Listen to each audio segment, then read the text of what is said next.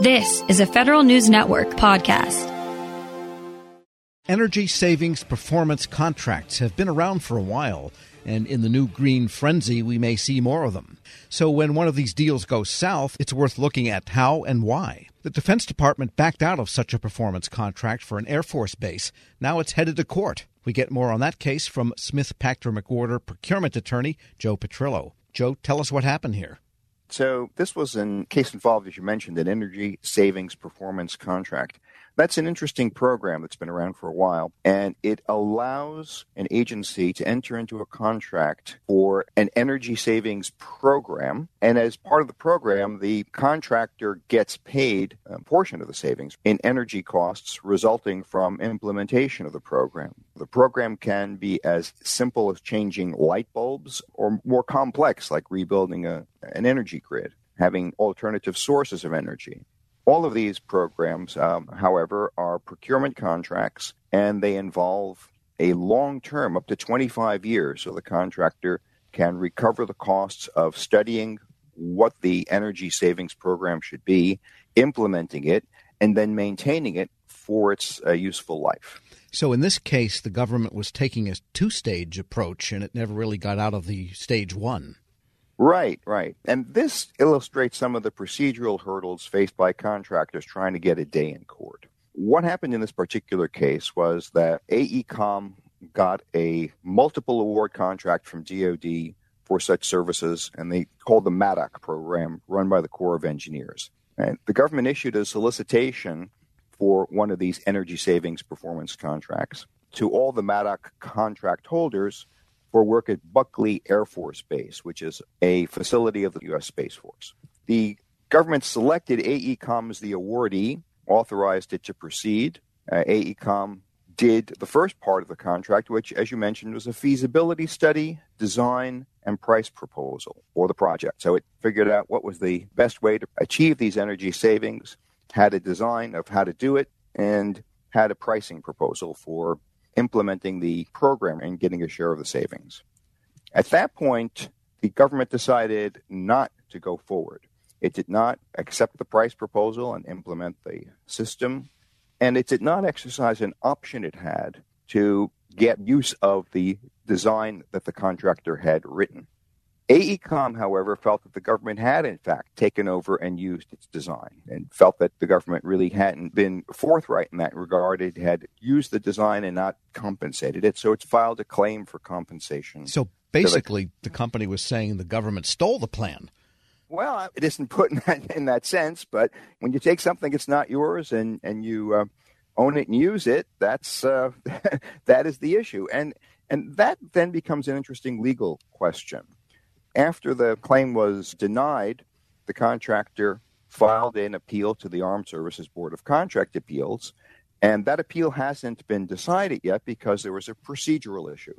First, the government moved to dismiss, and it had two grounds for its motion to dismiss the appeal.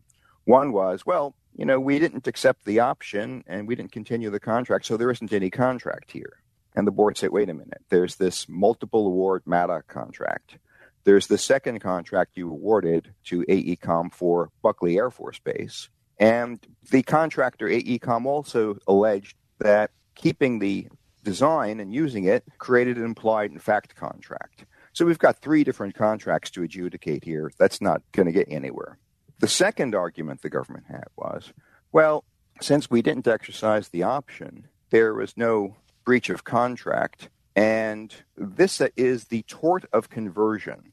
And here we get into this fairly complicated legal procedural issue of what happens when someone who doesn't have the right to use something takes it and exercises control over it. And there are two ways of looking at that. One way is there's a tort called conversion. You can't take someone's property, use it without subjecting yourself to the possibility of paying compensation for that as a tort.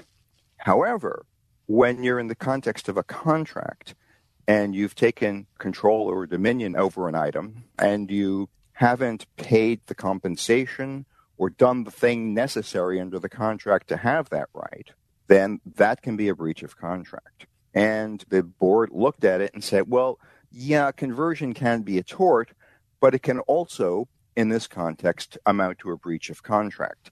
The contract had a procedure for the government to obtain the right to use this study, and it didn't do that, so the argument here is that it breached a contract. Right. So if it had breached a tort or had caused a tort or some damage to the company, maybe the company could take the government to another court, but not to the Armed Services Board of Contract Appeals. Exactly. That is the issue. But the board found that there had been a breach of contract, so therefore they said, yes, it belongs here, this dispute. Well, there was an allegation of a breach of contract. Right. Now, the contractor will finally get its day in court, and we'll see if it can prove its case. But it's unfortunate that the government is throwing up these procedural arguments, especially in a context where it doesn't seem like they have a lot of traction, to deny the contractor its day in court. There's an issue here. It needs to be decided, and it's something that, unfortunately, contractors have to keep in mind when they do business with the government. If things go south, they could be facing complications like this and procedural motions to complicate and increase the cost of litigation. So in this case, then, AECOM had, in a sense, delivered a product, which was a piece of intellectual property on how to design an energy-saving system and what the payback would be and so forth. So that gave the government the possibility of moving ahead, say, with another contractor to actually execute on that plan. But nevertheless, by delivering a plan, AECOM felt it was due compensation for what I'm calling intellectual property. That's right. AECOM, under this contract, did its part, performed its work, and it feels that the government now has the benefit of its plan and is using it. So we'll see what happens when push comes to shove in the next case. So far then, just to make sure we understand, the Armed Services Board of Contract Appeals has said, yes, we have jurisdiction over this, but they haven't actually ruled on the merits. Exactly. We finally go to the next stage and see what the substance is behind this case and if the contractor is entitled to compensation. Joseph Petrillo is a procurement attorney with Smith Pachter McWhorter. Thanks so much. Thank you, Tom. We'll post this interview at federalnewsnetwork.com/Federal Drive. Hear the Federal Drive on demand. Subscribe at Apple Podcasts or wherever you get your shows. Hello and welcome to the Lessons in Leadership podcast. I'm your host, Shane Canfield, CEO of WEPA. And today I'm thrilled to be joined by Melissa Bradley, the founder and managing partner at 1863 Ventures, an investment company focused on bridging entrepreneurship and racial equity, and accelerating new majority entrepreneurs from high potential to high growth. Additionally, Melissa is co-founder of Venture-Backed Eureka, a community where small businesses gain unprecedented access to the expertise needed to grow their businesses, and has more than 20 years of entrepreneurship, investment, and leadership experience. Melissa, welcome, and thank you for being here. My pleasure. Thank you for having me. Who is the first person that you remember looking up to as a leader, and what was it about them that inspired you? So there are actually two people. The first person personally was my mom. She was a single parent. And what I realized is that she was the leader of our household, but she was also the leader of our community. She was a staunch advocate for children's rights in public schools, making sure that we got a quality education. She was a staunch advocate around rights for renters. We were not in a financial position that we actually ever owned a home, but she made sure that people who lived in various types of housing, we were in regular housing, the people who were in regular housing, public housing, she made sure that their rights were advocated for, and really just always kind of looked out for, I'll use air quotes, the little guy, although we were the little guy. And then I would say she was a huge advocate of older folks. As part of her job, she worked during the week in a full-time job and then cleaned houses on the weekend, but also took care of elderly folks and a staunch advocate for elderly rights. So that was probably the first leader.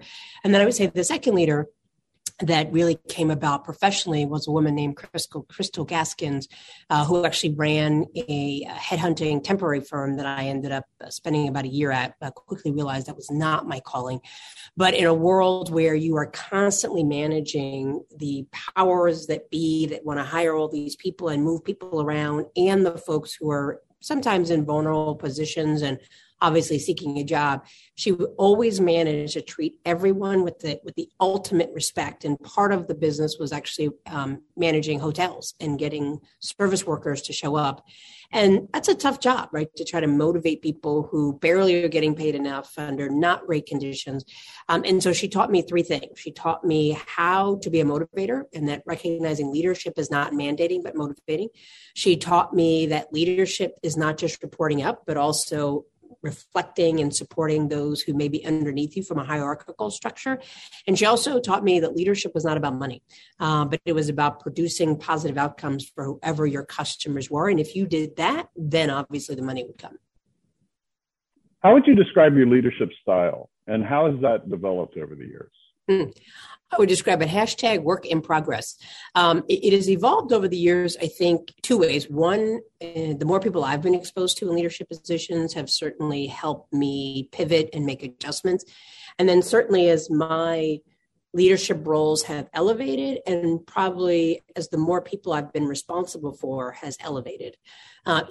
Certainly being managing partner and founder of 1863 Ventures, we manage a lot of people. We have actually tripled our staff this year. And so we went from 3 people to 12 people plus and growing. And we went from a couple hundred members to almost 10,000 members.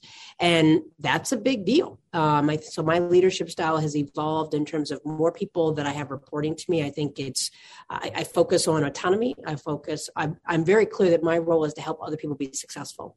I do set very clear deadlines. I try to do a good job of kind of projecting what is the overall mission and vision, what are the KPIs and OKRs that we need to hit. And then I feel like I need to get out the way. I need not be a micromanager. I need to recognize, particularly since COVID, that people have kids, they have lives, they have ways that they know how they perform best. And so we now have people who work for me all over the world. And as long as we meet our deliverables, I don't need to know that you're sitting in a cubicle or sitting at your computer from 9 to 5. And that's because I've been at those 9 to 5 jobs where I literally had nothing to do, but I was told I had to be in the office.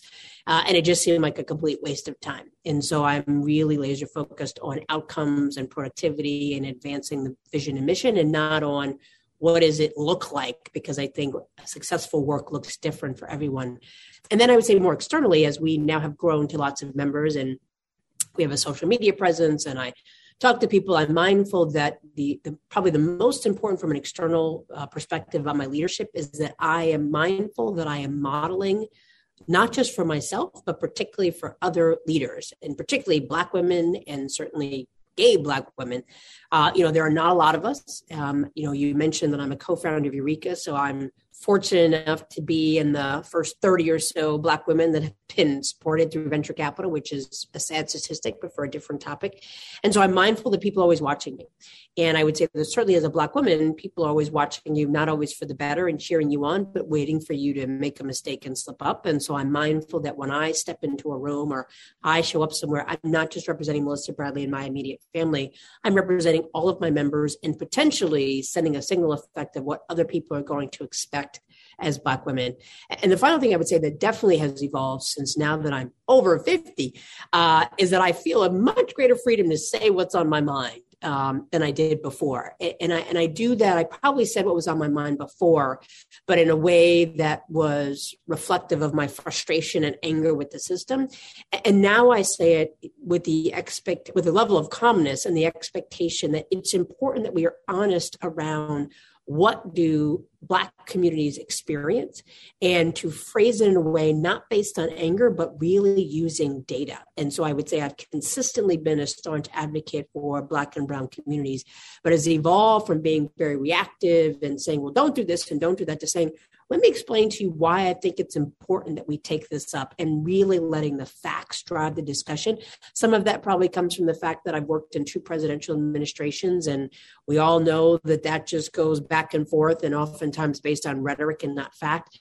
And having 6 kids in a world of social media, I think there's something, the art of conversation based on facts and data has devolved to opinions and pundits. And I think that's a challenge around leadership, because your job is not, in my mind, to convince people, but to inform people and allow them to make decisions for themselves.